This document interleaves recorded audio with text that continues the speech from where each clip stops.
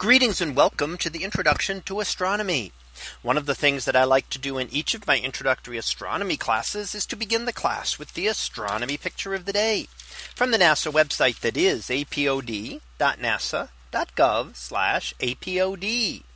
And today's picture for August 15th of 2022. Well, it is titled the Cygnus Wall of Star Formation. So what do we see here?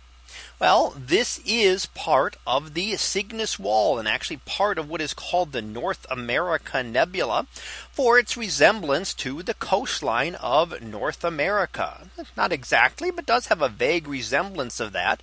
And here we're only seeing a small portion of it. And when you try to look at it in detail, you certainly won't see any resemblance. But when you look at it overall, you actually can, in larger images, can actually see that. So here we see the part that would be Central America and Mexico regions.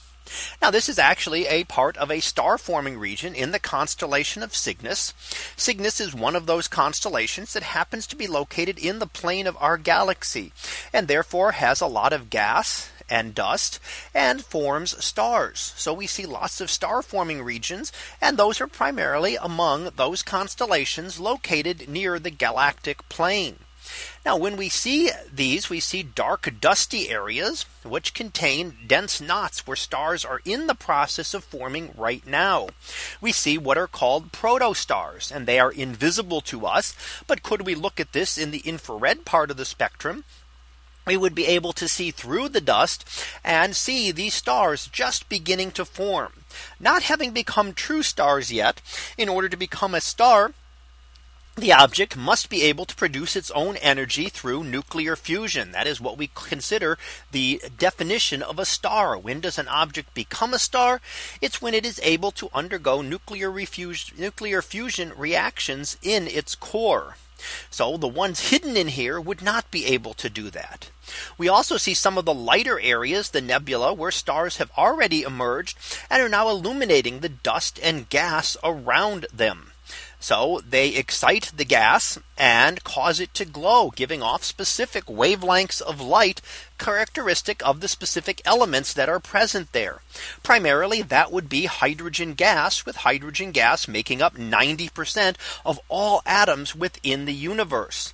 However, we can also look at other regions, other elements, and see the glows from things like oxygen or sulfur that are also present here and can help us look in more detail and see the details within this nebula.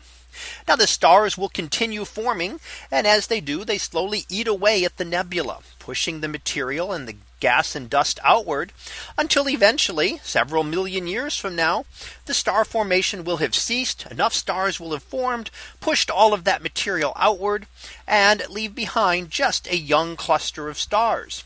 However, star formation does not end.